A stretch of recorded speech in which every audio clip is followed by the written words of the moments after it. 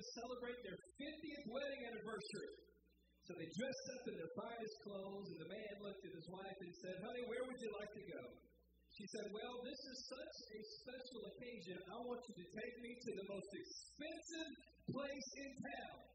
So he drove her to the gas station. Marriage is good, isn't it? Proverbs 18:22 says, "He who finds a wife finds a good thing." Come on, all the married men in the house, look at your wife and say, "You a good thing." Come on, tell her, "I found a good thing." He who finds a wife finds a good thing and obtains favor from the Lord.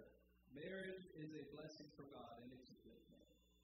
A little boy was sitting in church one Sunday, and he heard the pastor share the story from Genesis 2:22, where God took a rib out of Adam's side, and he made a wife, his wife Eve. And on the way home from church, the little boy was rubbing his side, and he looked at his mama kind of funny. She said, "Baby, what's wrong?" He said, "My rib's sore. I think I might be getting a wife." Do you think you found the one? And I'm going to start there with that question, because there is this idea that there's only one person out there that is your perfect match. And you better find him or you're never, ever going to be happy. You won't find this idea in the Bible, but you'll see it in every chick flick you watch. And it's unfair to single people because Hollywood puts all this pressure on them. You better find the one. But here's a problem with this concept. It's a get out of jail free card when things go wrong in your relationship. And things get tough in every relationship. And this whole idea of you got to find the one or you're going to fail, that's a lie from the pit of hell. Here's why this idea is so dangerous. What if you get married and you don't like it and you say, "Well, they just want the one"? Come on. What if you get married and they're not the one? And what if you have kids? That means that you had the wrong kids, and there's no way they'll ever find the one because they weren't supposed to be here to start with. Or your marriage isn't what you wanted it to be, so obviously you didn't marry the one, so you throw away that marriage to go find the one. Don't fall for the devil's trick. Here's how it works in the kingdom of God. I didn't marry my wife because she's the one. She's the one because I married her. You see the difference? I had a list of standards that I was looking for, and she exceeded every one of them. She had 3 things she was looking for: a Christian, called the ministry, and really good looking, and 2 out of 3 ain't bad. The one. What's interesting to me is that before Amber and I became friends, and before we dated, God took us both through a season where we stopped looking for the one and started seeking God. Jesus said in Matthew 6:33, "But seek first the kingdom of God and his righteousness, and all these things shall be added to you." You put God first and let everything else fall into place. You worship God with all your heart. You seek God with all your heart. And one day you might be down at the altar and open up your eyes and say, "How you doing?" Seek him first and everything else will come. Hollywood focuses on you finding the right one, but the Bible focuses on you becoming the right one. There's only one couple in history where both of them were the one for each other, and that's Adam and Eve. Eve was literally the one because she was the only woman on earth. Adam was the one because he was the only guy in the dating pool. The one. Do you know who the one is for you? It's the one you marry. You don't find the one and then marry them. You marry them and they become the one because they're the one that you're committed to. They're the one you're in covenant with. They're the one you love and you serve and you pray with and you go through life with. He who finds a wife finds a good thing. It doesn't say he who finds the one. Marriage is a blessing from God, and the one for you is the one you marry. How you like that? Have I messed up your theology yet? Don't worry, we still got more time. Marriage is a good thing. It's a blessing from God. Not only is it good, but it's God's idea. We read what Jesus said in Matthew 19:4. Have you not read that he who made them, come on, somebody say, he who made them. He who made them at the beginning made them male and female, and said, "For this reason a man shall leave his father and mother." If you're a young man looking for a wife, Step one, you got to leave your father and mother. You got to find your own place and stand on your own 2 feet for a little while. And all the parents said amen. Man shall leave his father and mother and be joined to his wife, and the two shall become one flesh. So then they are no longer two, but one. Therefore, what God has joined together, let not man separate. So here in Matthew 19, Jesus goes back to the beginning and lays out God's plan for marriage. It is a covenant between one man and one woman for life. That is God's perfect plan for humanity and his perfect plan for marriage. Listen, God has defined marriage, and we don't have a right to redefine it. Come on, man didn't define marriage. The church didn't define marriage. It comes from Almighty God. He who made us in the beginning established what marriage is. Somebody asked me a few years ago, what about gay marriage? There is no such thing. We'll talk more about this when we get into the LGBTQIAWXYZ in a couple weeks. You might not like it, but I'm going to tell you the truth because I love you and God loves you. And He doesn't want you believing a lie that will destroy your soul. I'm not going to get political, but if you want to give rights to homosexuals, go ahead. God gives the right to every human being to choose death or life, blessing or cursing. God has given us our own free will. You can give rights to homosexuals, but do not call it marriage because it is not and it cannot be. Marriage is good. Marriage is God's idea. God loves marriage. Now, don't get me, I'm not sitting here bashing and hating people who are homosexual. I had friends that I grew up with who are now living a homosexual lifestyle, but if they invite me to their wedding, I cannot go as a Christian.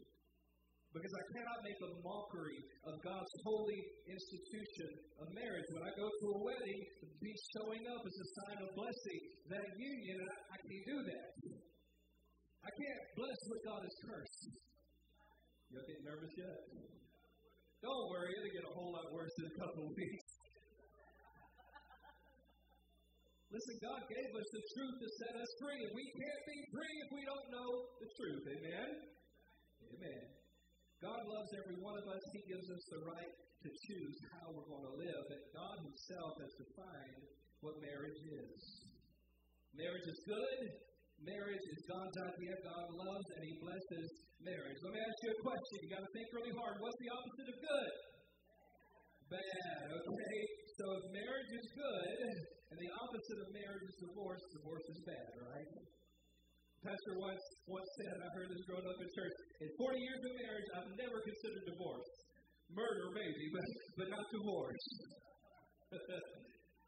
In Malachi 2:16, God says, I hate divorce. God is a God of covenant relationships, and when a covenant is broken, it breaks God's heart. Jesus told the Pharisees that divorce was never part of God's original plan, but God does allow it because of the hardness of men's hearts. God's perfect will is for husband and wife to love each other, be faithful to one another, but we know that that's not always the case. The Bible says in Matthew 19:9, Jesus Himself established that adultery is grounds for divorce. Did you know that's the reason God drew up divorce papers for Israel? Did you know that? They committed spiritual adultery by worshiping other gods. And this is what God said in Jeremiah 3. He said, I saw that for all the causes for which backsliding Israel had committed adultery, I had put her away and given her a certificate of divorce. My goodness. In God's original plan, there was no need for divorce, but God allows divorce because of the fallen world that we live in. And everybody knows it takes two to make the covenant of marriage work. Can I get an amen? So according to Jesus, you can only remarry if infidelity was the reason, but the Apostle Paul adds some other conditions a little bit later on in the New Testament. And when you look at the two passages of Scripture, I've seen pastors ask this question that blows my mind, that they would ask it. But they read Matthew 19 and 1 Corinthians 7, and they say, well, who was right, Jesus or Paul? The answer is yes. They're both right. The Lord Jesus is right, the Apostle Paul is right. So if you want to understand a passage of the Bible that seems confusing, look at other Scriptures. This is something that I live by. Scripture interprets Scripture. If you don't understand what one verse says, let the Bible interpret that verse for you, not Oprah, not Google, not your friends. Let the Bible interpret what that Scripture says. Come on, say it with me. Scripture interprets Scripture. Remember that. It will help you. If there are two verses that don't seem like they agree with one another, there will always be a third Scripture to explain it. So what the Bible says in 2 Corinthians 13 and Deuteronomy 19, in the mouth of two or three witnesses, let every word be established. I'll give you an example of something that might seem confusing. In Matthew 24:35, Jesus said, heaven and earth will pass away, but my words will never pass away. But then Ecclesiastes 1:4 says, one generation passes away and another generation continues, but the earth abides forever. Is that a contradiction? I love that how people who don't believe the Bible and who are critics of Christianity come and say, well, the Bible is just full of contradictions, and I always say, well, show me one. Where's the contradiction? Well, here's the contradiction for you. It'll make everybody happy today. Heaven and earth will pass away. Ecclesiastes says the earth abides forever. But Psalm 104, verse 5 explains it all. You who laid the foundations of the earth so that it should not be moved forever. What does that mean? The earth, as we know, will pass away, but the foundation will remain for God to establish a new heaven and a new earth. So you look at other scriptures, and you look at the context. Okay? A text without a context is a pretext. Okay? You're going to get all kinds of confused if you don't understand the context of the scripture you're reading. You look at the immediate context, the cultural context, and the Bible context. How does this fit with the whole message of the Word of God? I'm going to give you a little context this morning. 1 Corinthians 10:32, it says, give no offense either to the Jews or to the Greeks or to the church of God. There are three people that are being addressed in Scriptures. It's the Jews, God's covenant people, the church, God's own family, and then the Gentiles and the heathens, people who are neither Jews nor Christians. And in Matthew 19, Jesus is talking to the Jewish believers. He's addressing the Pharisees and the scribes, the keepers of the law. There were popular Pharisees at the time, and I understand why they were popular. They were telling men that they could divorce their wife for any reason. Tell them whatever they wanted to hear. One rabbi said you could divorce her over burnt soup. Another said you could divorce her if you found another woman more attractive. We see pastors ordained by Satan doing that in our culture today. They don't know what kingdom they belong to. They're telling people you can divorce your wife for any reason whatsoever, and that was an absolute disregard for God and His Word.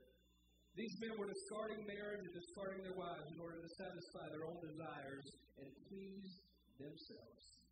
That's why Jesus told this crowd in Matthew 19:9, whoever divorces his wife except for sexual immorality and marries another commits adultery. And whoever marries her who is divorced commits adultery. Jesus steps in and said, nope, you cannot do that anymore. Jesus said, according to the law, adultery is the only grounds for divorce. And know this, when a spouse has been unfaithful, divorce is a choice, but not a command.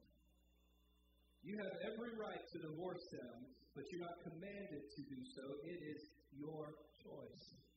Because God can restore any relationship. Were there people in the Bible who reconciled their marriage after adultery? You better believe it. A book of the Bible is named after Hosea. The prophet of God reconciled to his wife Gomer many, many times. God can restore any marriage. I know they say you can't put the toothpaste back in the tube once it's out. Once trust has been broken, you just can't go back. Listen, if your spouse has been unfaithful, you have every right to divorce and remarry, but you can also choose to reconcile. The main thing I want you to understand is that Matthew 19, Jesus is interpreting what the law of Moses said. Now, the Apostle Paul in 1 Corinthians, he's not talking about the law of Moses. He's talking about the grace of God for believers. Paul understood the law of Moses more than just about anybody in the New Testament apart from Jesus. Paul knew the Scriptures very, very, very well. Paul knew that adultery was the only context for divorce under the law, so Paul's not contradicting Jesus. He's talking in a different context. He's talking to Christians, many of whom came from a heathen background, like many of us. Come on, y'all know you used to be heathens.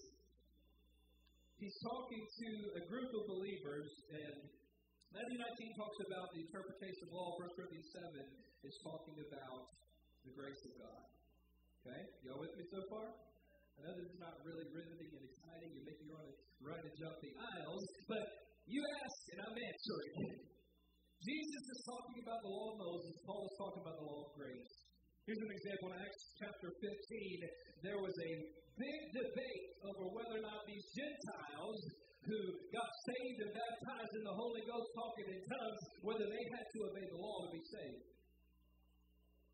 Acts 15, verse 7, when there had been much dispute, Peter rose and said to them, Men and brethren, you know that a good while ago God chose among us that by my mouth the Gentiles should hear the word of the gospel and believe. So God, who knows the heart, acknowledged them by giving them the Holy Spirit just as he did to us, and made no distinction between us and them, purifying their hearts by faith. Now therefore, why do you test God by putting a yoke on the neck of the disciples, which neither our fathers nor we were able to bear? But we believe that through the grace of the Lord Jesus Christ, we shall be saved in the same manner as they. Peter said, come on, guys, if we couldn't obey the law, and our ancestors couldn't obey the law, why would we expect these Gentiles who've never heard of the law to obey it? We're not saved by the law, we're saved by grace, and so are they. As Christians, we don't live according to the law of Moses in the Old Testament, we live according to the grace of God through the Lord Jesus. I love Romans 6:14. It says, for sin shall not have dominion over you, for you are not under law, but under grace. Look what Paul says in 1 Corinthians 7, verse 10. He says, now to the married I command, yet not I, but the Lord. A wife is not to depart from her husband, but even if she does depart, let her remain unmarried or be reconciled to her husband. And the husband is not to divorce his wife. So the Apostle Paul reaffirms marriage in the same way that Jesus did. Now, this may be a question that wasn't asked, but I can hear it being asked. Pastor, what if we were both Christians and we divorced for no biblical reasons, and one of us has remarried? Don't go tear up somebody's marriage to try to make things right. Because two wrongs do not make a right. Listen, divorce is a serious matter, but it's not the unpardonable sin. Y'all hear that, religious folk? It's a serious matter, but it is not the unpardonable sin. The Bible says that we confess our sins, he is faithful and just to forgive us and cleanse us from all unrighteousness. If you feel like you were wrong, confess that sin to God and ask him to forgive you and make a commitment from this point forward. God, I'm going to walk in the alignment with your word. That's what Paul says to believers. Let's keep reading in verse 12. But to the rest, I, not the Lord, say, if any brother has a wife who does not believe, and she is willing to live with him, let him not divorce her. And a woman who has a husband who does not believe, if he's willing to live with her, let her not divorce him. For the unbelieving husband is sanctified by the wife, and the unbelieving wife is sanctified by the husband. Otherwise your children would be unclean, but now they are holy. Isn't that something? One believer sanctifies the whole house. Why are you walking around afraid of the devil? You got power on you, child of God, that when you walk in a building, you change the atmosphere of that place. Hallelujah. I remember driving a U-Haul through my neighborhood movie, and I said, y'all, your worst nightmares come to town. I'm going to cast out devils and make everybody feel uncomfortable because there's a child of God moving in this place, in this neighborhood. Y'all going to be blessed because I'm here. Hello. You ought to have that attitude when you go home today. Serve notice on the devil. You've had my neighborhood, you've had my house way too long. I come to mess you up. Hallelujah. Every morning when I wake up, I want the devil popping Xanax saying, oh, he's awake. You sanctify the whole house. That's the power of a child of God. Where was I? Verse 15. But if the unbeliever departs, let him depart. A brother or sister is not under bondage in such cases, but God has called us to peace. So here in verse 12, he steps into new territory. When Paul says to the rest, he's talking about Christians who are married to unbelievers. If I become a Christian and my spouse is not, should I divorce him and marry somebody else? Absolutely not. If you're a believing husband or wife, unbelieving husband, unbelieving wife wants to be married to you, that's good. Come on, everybody, that's good. However, according to Paul, in view of God's grace, if you're married to an unbeliever and they leave you, they divorce you, you are under no obligation to them, and you can remarry. Can you marry anybody you want to? Nope. I've heard people say you can't help who you love. Anybody heard that? If you hadn't heard it, your ears have been closed for a long time, because that is the mantra of this culture today. You can't help who you love. Listen to me. Yes, you can. Love is a choice. It is always a choice. Okay? You can fall out of the back of a truck. You can fall in a ditch, but you don't fall in love. Love is a decision that you make. Well, I tell you what, we're going to put out chairs by the time I finish this series. You can't help who you love, because real love is always a choice. The Word of God gives us guidelines for who we should marry as believers. 2 Corinthians 6:14, do not be unequally yoked together with unbelievers. For what fellowship has righteousness with lawlessness, and what communion has light with darkness? This is talking to the single Christians, okay? If you're married, do not walk away from your marriage. Listen to the Word of God. But this is talking to Christians who are facing the decision of who they're going to marry. And Paul gives advice to the widows, too. He said, a wife is bound by law as long as her husband lives. But if her husband dies, she's at liberty to be married to whom she wishes, only in the Lord. That expression in the Lord is talking about marrying a believer. You shouldn't go out and just marry the first scrub that gives you attention. If you're single, you ought to be shopping in the Christian section. And not just calling themselves a Christian. How do they live? Do they walk the walk? Okay? When they're hangry, how do they act? Check them out. Do some research. Check the tithing record. Amen. That was funny. According to the Bible, if you're abandoned by an unbeliever, you can remarry. And there are some who say that the Bible is silent when it comes to spousal abuse. That is not true. Proverbs 6:17 says, God hates hands that shed innocent blood. If you're a man and you abuse your wife, number one, you're not a man. And number two, you show ain't a Christian. If you don't have love, God is not in you. Ephesians 5:25 says, husbands, love your wives just as Christ also loved the church and gave himself for her. The way you love your wife is directly linked to your relationship with God. If you don't love her, you certainly don't love God. I put about 8 questions in this message today. I'm almost done. Last page. 1 Corinthians 16:22. If anyone does not love the Lord Jesus Christ, let him be accursed. That's my perspective. And if you're in an abusive relationship right now, you need to get out and get help. And if you can't get help, maybe get a fine man.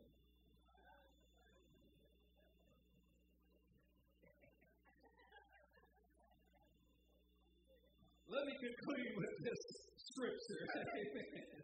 Genesis 2:18, the Lord God said, it's not good for man to be alone. I will make him a helper suitable for him. Marriage is a gift from God. He gave us the institution of marriage so that we wouldn't be alone. God loves marriage. God blesses marriage. Maybe you're married, but maybe you're in a transition in your life. Maybe by no fault of your own, your marriage ended. Listen, you can begin again. Maybe you've got some things in your past you're ashamed of. Maybe you committed adultery. Maybe you threw away a good marriage before you became a Christian or really understood the Word of God. Listen, if anyone is in Christ, he is a new creation. Old things have passed away. Behold, all things have become new. God has given you a new beginning, and your future is bright in Him. God never consults your past to determine your future. Hallelujah. Thank God for that. We're done this morning, but listen, we talked about the myth of the one. Let me tell you about the one for real. His name is Jesus. He is truly the one way to God. He is the only way of salvation, the only path to forgiveness and peace. The incredible thing about the love of God is He did for us what we could not do for ourselves. He sent Jesus Christ, His only Son, His sinless Son, never committed a single sin, yet He died on the cross to pay the price for the sins of the world. For your sins and my sins. Jesus paid the price for the guilt of your past, the guilt of today. Jesus paid the price for you to be forgiven, for God to wipe the record clean. The amazing thing is that we're not saved by abiding under the law, following rules and regulations. We're saved by faith in Jesus Christ. So if you're here this morning, you need hope in your heart. You need help in your life. Put your faith in Jesus today. Will you close your eyes as we pray as the worship team comes? I want to lead you in a simple prayer to help you start your journey of faith in Jesus. Will you pray this with me? Dear Jesus, I'm a sinner in need of a Savior. I believe in you. Save me. Set me free. Forgive me of my sins. Be the Lord of my life. And with your help, I'll live for you. In Jesus' name I pray. Amen and amen. Can you stand with us this morning as we worship and pray?